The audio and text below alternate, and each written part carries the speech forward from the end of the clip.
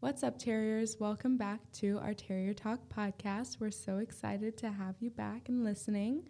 In preparation for the Multicultural Fair this Friday, we will be doing a multicultural podcast in preparation for a month of diversity on our school campus. Yep. It's Jaden and Ari, and we have a special guest. Hi, I'm Joyce. Yay! We invited Joyce on the podcast today to talk about her culture and just some of the different aspects that are different from like the American culture.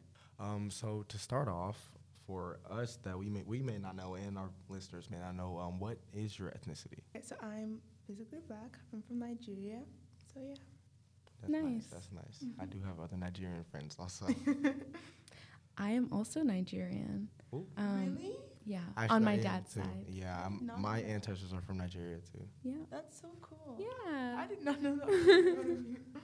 Yep. So the first question we have for you is, do you have a traditional dish in your culture? Yes, we eat jollof rice. It's like a rice dish made with like tomatoes and like onions and a bunch of other stuff and spices. It's really good. That sounds good. Definitely, I've heard of that. I Yeah. need to try that actually. I Yeah. actually came like over here and I was like, oh my God, do they have jollof rice? And then I went to a party and they had it, but it was so different from like what I usually like ate. And I was like, okay.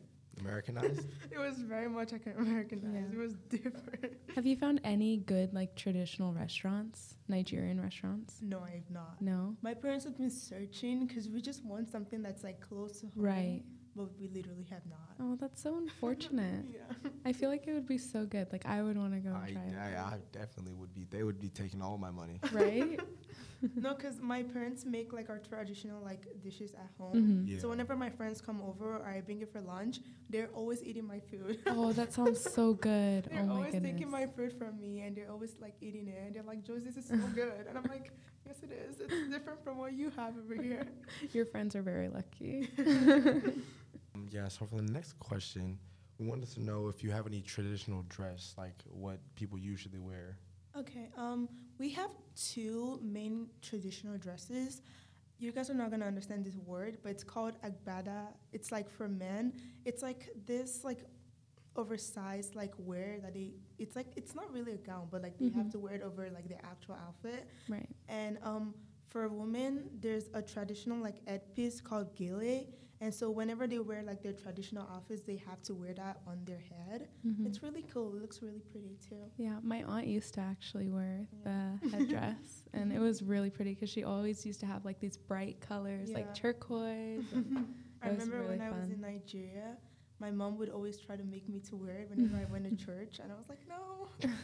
But now I'm like missing seeing people wear it and everything. But yeah, Yeah. it's good.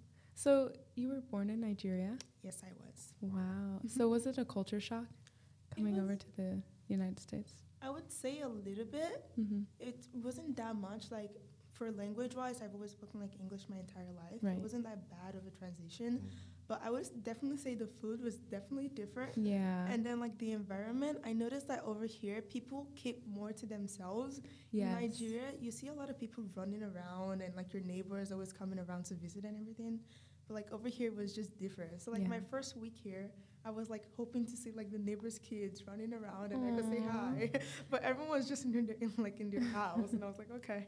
I actually think that's a really unfortunate thing about like American society is that we aren't open to like just being with each other and like making friends openly. Yeah. And people are to themselves. But like if you travel to other countries, everyone is so open with each other. Yeah, They they're want to know who you are. Usually more kind than Yeah. Americans. Yeah. Yeah.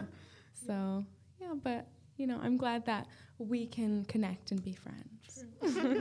At what age did you move over here?